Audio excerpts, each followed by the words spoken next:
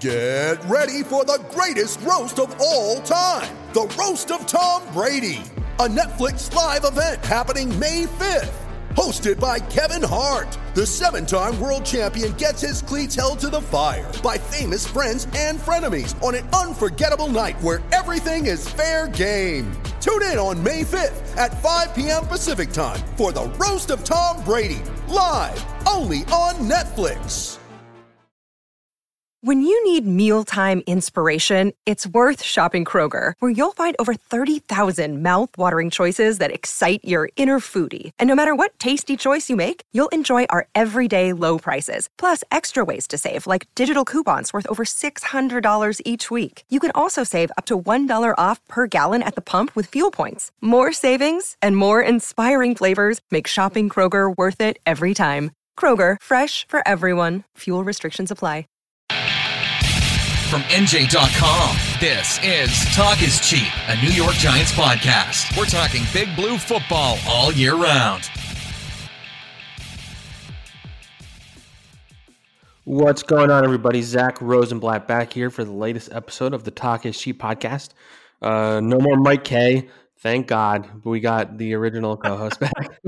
Daryl Slater is back from his absence. He was dealing with some stuff. But he's back, and we're happy to have him back. Daryl, how much of that game on Sunday did you get to watch when you were doing? Because it was a pretty big win, obviously. Yeah, so I was in the hospital for 5 days, but it wasn't like I guess it was an emergency thing. But went on Friday and got out Wednesday, and was able. I actually watched all the Jet game and all the Giant game. So I had a little staph infection in my elbow, and I guess as far as staph infections go, it was little, but kind of one of those things where you got to be on a lot of IV antibiotics. So I felt fine, whatever, and they were able to like get me all fixed up, and good folks at Overlook Hospital and Summit are just awesome. And yeah, I heard you have a robotic arm now, right? No robotic arm, just a okay. small little hole in my arm from where they drained all the gross stuff out of it. Yeah, it wasn't fun. So yeah, just standard antibiotic, and then I didn't even get any good painkillers. So I did for a little bit, but yeah, it was fine, and very comfortable place to not only recover from something like this and get pumped full of IV antibiotics, but also, and of course that's why I couldn't do the podcast with you last week, but wasn't able to cover the game, but I was able to watch the game. And yeah, I was going to say, before we get into the Giants, can you tell the story you told me about what happened when you were watching the Jets game? Because I think it's hilarious. Yeah, so this is Sunday, and I had been in the hospital since Friday afternoon, and it's not, whatever. I'm just trying to find some normalcy, and not really much to do, of course. So I what the heck, I'll put the Jet game on. So I'm texting with you guys, and I'm watching the Jet game, and of course, what happened at the end of the game happened, and the Greg Williams zero blitz thing, yeah. Right, Greg Williams zero blitz, and then the long touchdown pass on Lamar Jackson, the Jets cornerback version of Lamar Jackson, and I go, "Oh my God!" And I didn't like scream it, but just kind of like that, "Oh my God!" And the door was open to my room, and the nurse's station was like right there. So two of the nurses, like, they heard me and they came running. Like, "Are you okay?" I was like, "Oh yeah, sorry, just the Jets." And they were just Greg Williams. And so they laughed. They got a kick out of that. And I had to, and then I realized like, I should probably be quiet. Cause I was actually, because of COVID, they've really overhauled their hospital layout there at Overlook and Summit. And so I was actually on a wing of the pediatric floor, which was kind of weird. But they had the kids on one wing of this floor and the adults on the other. So it's not like they got to hear any of my like ranting about football. But that was really it. I didn't have much energy besides that. But as tired as I was able to muster what basically everyone else was feeling and saying at that time across New Jersey, except that I guess maybe no one else didn't draw the attention of nurses who thought they had like fallen out of bed. And you had that unique experience. Yeah, sure. I don't know what they thought had happened. They probably thought I fell out of bed or something, but I almost did. I mean, that was crazy. The Giant game, of course, less eventful in terms of a single event. We talked about this after the game. We were texting because someone asked like, "Oh, was it a crazy game?" There wasn't like a crazy moment, but it was pretty crazy that they went out there to Seattle and won with Colt McCoy, right? Yeah, not only that they won with McCoy, but that they completely shut down Russell Wilson. Like, Like their defense have been good all year, but like if you look at, especially their wins, but even just like in general, a lot of the offenses the defense have played well against were not good offenses. Seattle was at either top or top 5 in passing offense going in that game. Russell Wilson was an MVP candidate. He's probably not now. And the Giants held them to 12 points. Like, I mean, when that game ends, I think the biggest takeaway is just that Patrick Graham. I mean, we've talked about him almost every week. Even when they were losing, we were complimentary. But like, it's almost at the very minimum, it feels like a lock he's going to get some interviews this offseason now for a head coaching job. Definitely, and not to be cynical, but let's be honest. I mean, he's a minority candidate, and even if some of those interviews are for jobs that this happens all the time, of course, have no intention of hiring him. He might be a guy who they bring in to fulfill the Rooney role, which is what teams do. I mean, and it's not necessarily a good thing. But he's getting in the door, though, for sure. Yeah. But I was going to say, setting all that aside, and this is the case with Eric Bieniemy too. Like these guys, and especially Eric Bieniemy, are like obviously very deserving head coaching candidates. I don't know if Patrick Graham is a shoo-in right now, but I think he's getting himself in that position. And you know what? Even if he does get what, it's a stupid word, but token interview right now, I'm sure he'll take it, and I'm sure he'll say, you know what, I'm going to go in there and show these guys, what I'm made of, and it can't hurt to get your foot in the door. And I would be surprised if he gets a job this offseason, wouldn't you? I think it's probably another. Yeah, I mean, I would say the thing that Patrick Graham has, I think if you get in a room with him, I think he's going to impress anybody that interviews him. So that, like, and I think that's kind of, like, you look at like what it's a little different, but what happened with Joe Judge, nobody had even considered the possibility that nobody heard of Joe Judge before. Nobody like legitimate that wasn't like in league circles like had actually known who Joe Judge was before January or whenever they interviewed him. And then he went in the room and he wowed. He obviously had the background that he did with Bill Belichick, Saban, and all that. But he wowed John Mara, Gettleman, Steve Tisch. Like he just wowed them in the room. And I think Patrick Graham is just, number one, he's extremely smart. Like he kind of plays. He's like really like happy-go-lucky, like fun personality in when we talk to him, and he's always like, "Oh, I'm not smart enough to think about anything like that. I don't know." Like, and then someone will say like a metaphor, like an idiom, and he's like, "Oh, you're gonna have to start over. I don't know what that means." Like he always like plays up like I'm a big dummy. I don't know what you're talking about. But when in reality, like behind the scenes, I did a story on Leonard Williams, and I talked to him, and I was asking him about Patrick Graham, and he said that the team calls him the computer because he has an ability to, it's like the Sean McVay thing. He has an ability to like recall a play from years ago, like the exact moment when it happened. And he'll be like, 2015 game against the Bengals, I believe it was like play like 53 and this happened. And then they go and do it. And it's like exactly right. So he's like one of those like beautiful mind types. And on top of that, you're just seeing every single week, like they do something different. He's so good at adjustments. I've seen a lot about how involved Logan Ryan is with that too. And he's made a huge impact too, obviously, but Patrick Graham just like week to week, like I imagine it's pretty difficult to prepare for this team. And I think it's kind of like hidden a lot of their problems because if you look at, the number 2 cornerback spot, they've made Isaac Yiadom look like a capable NFL cornerback, which as you and I talked about on this podcast earlier in the season, he did not look like that. And I don't know if that's them like coaching him up or putting him in the right spots or whatever. And then an outside linebacker, they've lost all 4 of their like top guys. They traded Golden, Lorenzo Carter, O'Shane Zimenez, and Kyler Fackrell are all on injured reserve. And then this last game, like Jabal Sheard, Carter Coughlin, Cam Brown, and Nico Lalos all played the best game that group has played all year. So he's like putting all these guys in perfect positions. They're making plays when they have to, and they seem to love playing for him. Like people maybe weren't talking about Patrick Graham before the Seahawks game, but they certainly are now.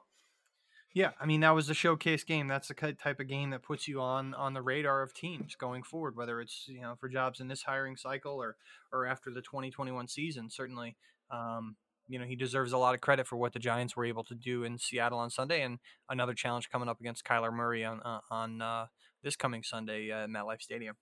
Yeah, it's funny. Something I've noticed with Giants fans who are obsessed with Patrick Graham now, if they weren't already, is like all the stories are coming out like, okay, he's going to be a head coaching candidate or at some point. And they're like, no, he's terrible. You don't want Patrick Graham. Take Jason Garrett. He'd be a great head coach. Like people just like saying, no, you want Jason Garrett. He's done it before, And the funny thing is, like, as bad as Jason Garrett's been, he just feels like one of those guys where, because the NFL, they just like recycle coaches like it's nothing. Totally. Yeah. These owners like going with a known commodity. It's often, unfortunately, a white coach when it's the case. And Jason Garrett kind of just like fits the mold of a guy who coached for 10 years. His teams are all like competitive. If they base it off his performance as a Giant, I still don't think he's done a great job. Their offense still hasn't even played well in this winning streak. If you look at it, the defense has really carried them. I mean, Daniel Jones is playing well in the sense that he hadn't turned the ball over before he got hurt, but he wasn't like producing touchdowns. It's been all the running game, which I don't know how much of that is Jason Garrett, how much of that is the offensive line improving. And it's been still a lack of big plays. And so I think that's kind of like, you and I had talked about this like offline a little bit, I think, but like it still feels like these last 4 games are still like Jason Garrett coaching for his job on the Giants staff, let alone if somebody hires him outside of the Giants. Sure. I think it's still a possibility that this team, say, wins the division with, maybe 7 wins, and then they go one and done in the playoffs. And if Joe Judge looks at it and says, I'm going to make a change at offense coordinator, I don't think that would be a surprise. We talked a little bit before we came on about the offensive line's improvement, and that's so hard to quantify. So I just called up the Pro Football Focus grades for the Giants line this year, and let's see, like pass blocking in the past 4 games, I'll just kind of round to these numbers: 64, 50, 69, 63. And these are out of 100, and so some of those are pretty good. 69, 64, not bad. But if you look at before this 4-game winning streak, you're talking about numbers 56, 40, 49, 38. Yes. So you're seeing the difference in an offensive line being terrible and average is significant. And yeah, I mean, looking at 49.4, I said 49 there. That was against Washington in the game they won. I mean, you talk about, run blocking. You said how well they've been running the ball the past couple weeks, 66 and then 72 the week before that. These past couple weeks, they've been running the ball and run blocking very well. According to Pro Football Focus, I mean, they look at the game film, they grade it. So it's not definitive, but it's a good comparison point to what they were doing before. I mean, you look at during the couple game losing streak that they had before this current 4-game winning streak. I mean, their run blocking grades are 59, 47. So obviously not very good, so they've improved as a line, certainly before Mark Colombo's firing, and certainly have continued to improve since he was replaced. Yeah. I think probably the biggest difference on the offensive line in general, though, is Andrew Thomas, because as you and I have talked about plenty on this pod, he was obviously brutal over the season. This last game, he didn't allow a single pressure, which is a significant progress considering he led the NFL in pressures for a while. Just pulling up his performance. Like, he had 87 grade, which is among the league leaders. He hasn't allowed a pressure in 2 weeks. Wow. He's only allowed 1 sack over the last 5 games. Like, he's kind of like one of the most important players, and they already moved past the point where whether they pick the wrong guy or not, they need Andrew Thomas to work out, and he's starting to get a lot better. I think people are going to overestimate the impact of changing offensive line coaches. I think a lot of it more has to do with them getting more comfortable as the season has gone along. I think Colombo probably deserves some credit for how they've gotten better, and I'm sure DeGuglielmo has obviously helped too, and just bringing a little different perspective, I guess. But one thing he mentioned, DeGuglielmo, initially, he said, I'm not going to overhaul how we're doing things. And that's obviously the smart approach, So I don't think he would look at this and say, like, oh, I deserve necessarily a ton of credit for this, because they're not going to overhaul how they're doing things. I mean, that was the best game for Andrew Thomas. If you look at Pro Football Focus, I don't know if any of you guys have a subscription, but they have like little color coded things, right? So in crummy grades are like a little red square next to them. And I'm looking at Thomas's season, and you could see it plain as day. He only has like 3 of these blue square grades, which I guess must mean in the 80s or better. And they're all across the board. Off his total grade, his pass block, and his run block grade, all in Seattle. The peak of his season so far. And even during his winning streak, like for instance against the Eagles, he was bad. He had a 40 run block grade and he allowed 4 pressures. Last 2 weeks, much better. So let's see if he can keep it going. I mean, this is not yet the definitive standard, right? This isn't necessarily his baseline of, that he is who he is right now in terms of success, but still allowed 44 pressures this year, which is insane. Yeah. But, and that's with 2 straight 0 weeks too. So, but you know what? I mean, if you're him, it's almost like, a cornerback or whatever short memory or whatever sports analogy you use. You got to have kind of a short memory and understand that, like, this was never going to be easy. And the whole thing here for him is, let's see if it gets easier as the season goes on. And it looks like it is right now. So that's good news for him and good news for the Giants. Yeah. And jumping off the offensive line thing, I feel like one guy we should shout out, I think we've talked about him a little bit here, is Wayne Gallman has just, especially the last couple of weeks. Last week was his best game of his career. He didn't score a touchdown after scoring in 5 straight games, but he just seems like a guy that, like, if the Giants had ever actually given him touches, he seems like a guy who like needs that build up, that ramp up period until he gets into his groove. And now he's like playing like great. I think he's among the league leaders in yards after contact since he became like the starter. For whatever reason, the Giants just always like resisted giving him a chance. Like they had Saquon Barkley. Yeah, Saquon got hurt last year, and then they signed Buck Allen and started playing him over Wayne Gallman. Buck Allen, who's out of the league now. And then this year, Saquon goes down again, and they signed Devontae Freeman, and it took Freeman going down to give it to Wayne Gallman finally. And I mean, I'm sure a lot of it has to do with the run blocking, but he's like a fun running back to watch because he like does not go down easy. They can call him the Wayne train. He seems to be really popular in the locker room. I don't know if he's earned himself a lot of money because running backs don't really make that much money anymore free agency wise, and there's a lot of good free agents. But I don't know. It's interesting to see him become a reliable player because I don't know if I saw that coming. Just like I thought there had to be a reason why they just weren't trusting him before. Maybe there was, but he seems to have figured it out. Yeah, I mean, it's almost like obviously they drafted him in the 4th round, 2017, and then they go ahead and get Saquon Barkley the next year, and he became an afterthought basically immediately in his career. I mean, he was not a starting player in 2017 as a rookie, but he did have 476 yards. The next 2 years, he did basically nothing because they relied on Saquon Barkley. Already this year, 504 yards, 6 touchdown career high. And then you mentioned last week, 135. He ran for 94 the week before. In this stretch, since last 6 games, he's really turned it on. I mean, he has. And you said even with no touchdowns the last 2 weeks, six touchdowns the last 6 games, so 6 in the previous 5 before last week, and has really become a productive player. And a nice guy, always a steady guy, steady character guy. Probably his ceiling is that of a backup running back. I don't know if he's going to get starter running back money, but he's certainly earning himself a lot of money down the stretch here. And I think the notion of like, oh, should the Giants re-sign him now or whatever, like, he would be crazy. He would be absolutely crazy to not do free agency. Unless he's got something going on injury-wise, like I'm sure he doesn't, that like nobody knows about, right? Like that he's somehow keeping hidden. Yeah.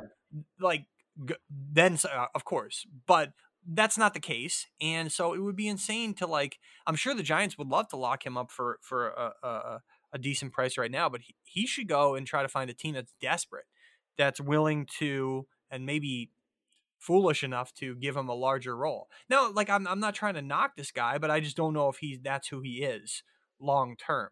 But he's certainly putting himself in position to maybe make some teams think that, isn't he? Yeah, absolutely. The funny thing I keep thinking, like even just talking about this and how they're making it work with Wayne Gallman, and like early in the season when their offense, I mean the offense still isn't that great, honestly. The running game's good now, but you and I had written something about how like Dave Gettleman's philosophies are so outdated and like the quotes that he had from early on and how they were trying to build a running team in a passing league. And it like this is the fruit of like his stuff. Like they're a running team that like beats you with defense and running, but that's because they can't pass the ball more than like it's the right philosophy, I think. And Dave's got a lot of praise recently because they've turned it around. And I think a lot of his moves in 2020 have worked out. I think there's a lot of discussion to be had about, how much Joe Judge was involved in a lot of those decisions, but I think the one thing that is clear that he messed up on, and I think it's been obvious since the beginning, is that he didn't add any weapons on offense. And, right. Like you're seeing that with like Darius Slayton has kind of faded away. He's clearly not a number. He needs someone who can like take coverage away from him. I think Sterling Shepard's reliable. You don't want him to be your best receiver. Golden Tate, they don't even really. I mean, he makes a big catch every now and then. They don't play him that much. Evan Ingram is probably the most talented one, but he also makes at least one major mistake every game. And it's like it's week to week. It's the same exact thing with that guy. He'll have like an insane turnover, and then he'll have 3 great catches. And like you have to decide which of those you are happier or saddest with. And that just made me think like if they had a really good receiver, I wonder how much different. I mean, that might have been the difference in a couple games, honestly. I mean, how many of these 17-12, 19-17 games are you going to win? Right. Yeah, exactly. Like at some point, that luck runs out, and the defense. Exactly. You can't expect the defense to do that every week. You can't win like that in today's NFL. You need more weapons. Now, they're not going to go and necessarily overhaul the offensive line by drafting a lineman high again, probably this year, of course, because they just did it with Thomas. But the one position where I think they need to make a splash in free agency next year is that they have to go get or the draft. They have to go get a weapon for Daniel Jones. They Absolutely. have to. I mean, what they have right now simply doesn't cut it in terms of the receiving game. And we've seen how like relatively easily replaceable a running back is. Yeah. So again, it was not the right decision to draft Saquon Barkley. It just wasn't. He's been a good I player. think that's, I mean, how good Gallman has been makes that as obvious as it's ever been. Totally. But I mean, the one thing that you can't paper over, like, yeah, you can kind of paper over Saquon Barkley's absence. You said it though. The one thing you can't paper over is lack of weapons in the passing game, and eventually that's going to come back to bite them. And now, is it a success if this team with this roster wins a division with even like 7 wins and then maybe even loses in the playoffs? Absolutely, that's progress, and that might be enough to keep Dave Gettleman around. And it probably will be enough to keep him around, but this team has significant holes that are preventing it from going further right now. And if you look at it, of course they do. But as you look, anyone would acknowledge that. But as you look at it, maybe the biggest, and I know we talk about edge rusher, maybe the biggest is that number one target, right, in the passing game. Like, if they get Kenny Golladay in free agency, if they don't, I was going to say that's what I was about to say. I'm interested to see how they approach free agency because number one, you have the salary cap that's lowering. And then number two, I think you have 3 pretty important guys. You probably are going to be able to resign 1 or 2 of them, and that's Leonard Williams, Dalvin Tomlinson, and Logan Ryan. I get the impression they're probably going to try and bring Leonard Williams back. With how good he's been, he has 8.5 sacks. He's kind of quieted a lot of the noise around that trade that Dave made, fair or not. And he's going to demand a salary among the league leaders. I mean, I wrote all about this, and I had people tell me that he's like, I think Chris Jones on the Chiefs signed a 4-year, $85 million deal, which is like more than $20 million a year. I think Leonard is within his right to ask for around that range based on how he's playing this year. And that's a lot of money to devote to one player. And it would mean they're probably not going to be able to re-sign Dalvin Tomlinson at that point. You would probably have to get Logan Ryan at a little bit of a discount, which I don't know if he'll want because he might make the Pro Bowl this year. And then on top of that, you have to decide, so do you want to re-sign Logan Ryan and or Dalvin, or do you want to go and spend $18 million a year on Kenny Golladay, which is a lot of money for a receiver, but you need a receiver, or do you want to go and spend that on an edge rusher? Like they're really going to have to thread the needle of this offseason. And it kind of comes back to like, do you trust Dave Gettleman to thread that needle ultimately? I still think it's still up in the air whether he's back next year, because you have to look at the totality of it. You can't just look at this team having won 4 straight games and say, oh, that's why he should be back. No, you have to look at the totality of his decisions, the good and the bad of what he's done. Like, and if Joe Judge likes working with him is an important part of it. Absolutely. Too. And there have been decisions that have proved to have turned out well this year. James Bradbury, Blake Martinez, but then there are of course other ones, big money that he spent that have demonstratively turned out to be poor decisions. Nate Solder, Golden Tate. Those are done. Those decisions are finalized as being bad. So I mean, they wouldn't even have Logan Ryan if Nate Solder didn't opt out. They wouldn't be able to afford to sign Logan Ryan. So that contract's going to come back to bite him again next year. Right. And if you talk about cap space and threading the needle, right now the Giants at overthecap.com with a projection of $176 million cap, the Giants have $18 million in cap space next year, and that's what 4 or 5. That's probably middle of the pack and then I guess you can cut Golden Tate, cut Solder, I guess, and get a dead cap and a couple other guys. Probably get it up to like $25 million. Zeitler, they probably cut Zeitler. They wouldn't cut Solder, right? I wouldn't think they could cut. Well, I don't know. I mean, Solder could also retire. Honestly, I wouldn't rule that out. That's possible. So there's a lot of ways that, but of course, you got to look at it like this: other teams are going to increase their cap space too, with things like that happening. So right, like the Jets have $78 million in cap space; they're number 2. But I'm sure there's a couple guys on their roster that they are going to cut loose that are going to result in some whatever. I mean, the Jets cut a guy who they then nominated for the Walter Payton Award a few weeks later, which is the best thing of all time. Good off season, bad off seasons for cornerbacks. I mean, in this market, the Jets signing Pierre Desir versus the Giants signing James Bradbury, and I know the Desir contract was a 1-year deal, not nearly as much of a financial commitment as Bradbury. It was as big of a need for the Jets, though. But yeah, that turned out to be a complete disaster. Whereas Bradbury, a guy who, people didn't necessarily know what he was going to bring, has certainly turned out to be a great signing and is very much earning his money. And look, the bottom line is no one expects every signing to work out all the time. It's just that like when you devote enormous money to a really important position like number 1 corner, like number 1 receiver, or like edge rusher, pass rusher, then you need to make sure it works. So I think with Dave Gettleman and Leonard Williams, if you're going to throw a lot of money at him based on his pass rush numbers this year, when previously he's kind of underwhelmed in that department, you got to think like, what is is this guy more than just a one-year wonder in that department? He's always been a really good run stopper. We know he's one of the better interior defensive linemen in the league, but is he what you need in terms of a pass rushing presence? He has been this year. Let's see if he can carry it forward. I think, even talking to Leonard at the end of last year about, coming when he was quote unquote entering free agency for the first time, right? Yeah. Before they tagged him, he's always been very candid about this. And I know he talked to you about it as well this December. He views himself as one of the better defensive linemen in the league. He's never really batted an eye over the poor sack numbers. I mean, if you look at his PFF numbers, they're pretty good overall in terms of where he rates as among interior defensive linemen, but he's always considered himself, and he's real about it. I mean, he said, look, I don't know if I deserve Aaron Donald money, is what he was talking about last December when I talked to him, but he said, I feel like I deserve to get paid like one of the better defensive linemen in the league. And of course, now he definitely has every right to feel that way. But it's up to Dave Gettleman and to be certainly cold, calculated, and objective about it. Yeah. And I mean, they pretty much, so what I was told is that they had tried offering him a multi-year deal, pretty much knowing that he probably wouldn't accept it because they weren't going to offer as much as the franchise tag. But and I think something that played into it is that they knew the perception around the trade and how Leonard only had a half a sack, and you can't really go and pay $18 million to a guy per season that had a half a sack. So they franchise tagged him. Leonard didn't take it personally. I get the impression that they're going to circle back, and the Giants are, they are kind of cornered here because, his Leonard's people fully well know what the Giants went through to get him. They gave up all they did, fully well knowing he was about to be a free agent. And so if they really want him back, they're going to have to pay up. Probably more than he would get on the open market. That's kind of how it works with a big time guy. And then you just have to hope that he doesn't revert back to the guy that wasn't getting sacks. Well, I'm sure he's thrilled right now that he was franchise tagged because he, number one, stayed healthy, which is always the biggest concern for franchise tag guys. And number two, he played his butt off, and so now he's going to double dip. Now he got the franchise tag money, and he's going to come back next year and get long-term guaranteed money. This could not have possibly worked out any better for him. Or he gets franchise tagged again, and that's another like $18 million guaranteed for the year. So right. I mean, look, at some point, if you're him, you're going to want. For money. Sure. He's gotten paid quite a bit of money in his career because of where he was drafted. I don't have his career numbers, but this is a guy who's going to be 27 years old in June, and has been in the league for what?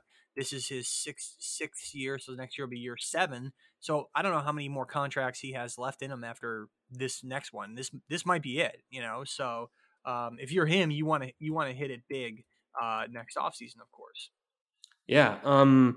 All right, we talked a lot of big picture. I think we can spin it to the Cardinals game a little bit here. I'll say Daniel Jones, I think, is gearing towards coming back most likely. He was listed as questionable this week. He was doubtful last week. He's been limited most of the week, but he's been kind of been ramping it up as it goes along.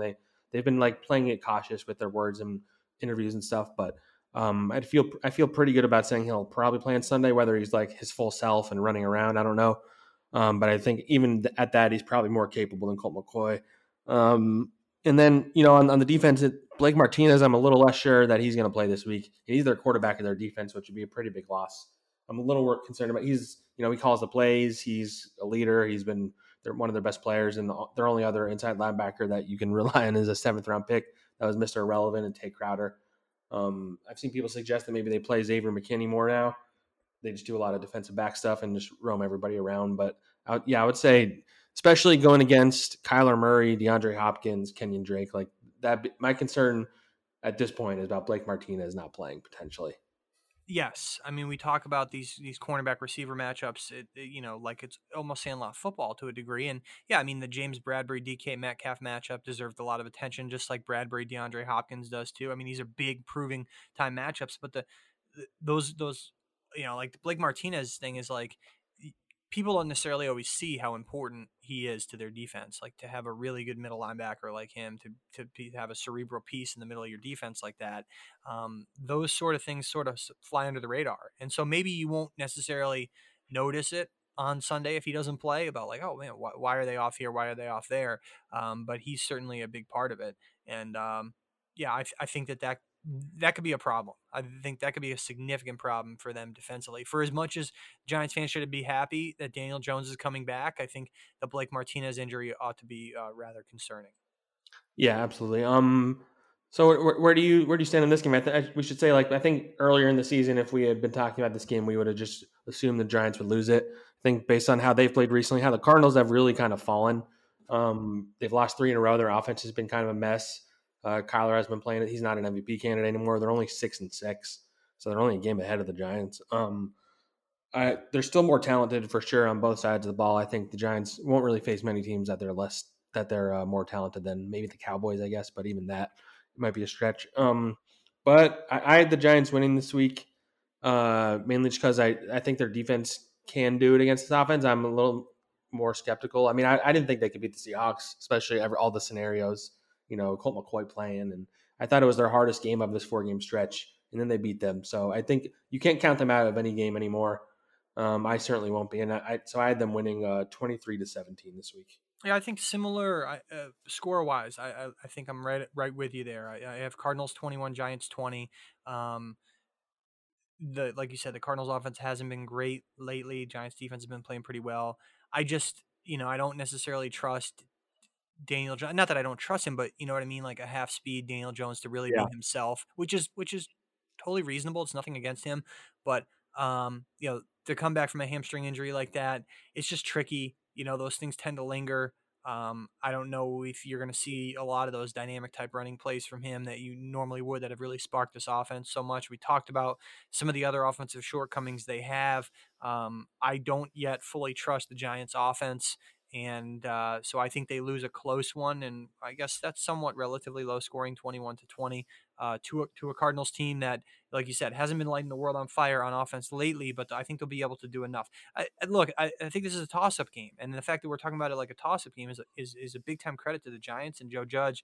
They've reached a point that you can say, like, hey, they're playing this team that's clearly more talented than them, but based on what we saw last week, you can't count them out, and that this is the type of game that they're going to be able to be in.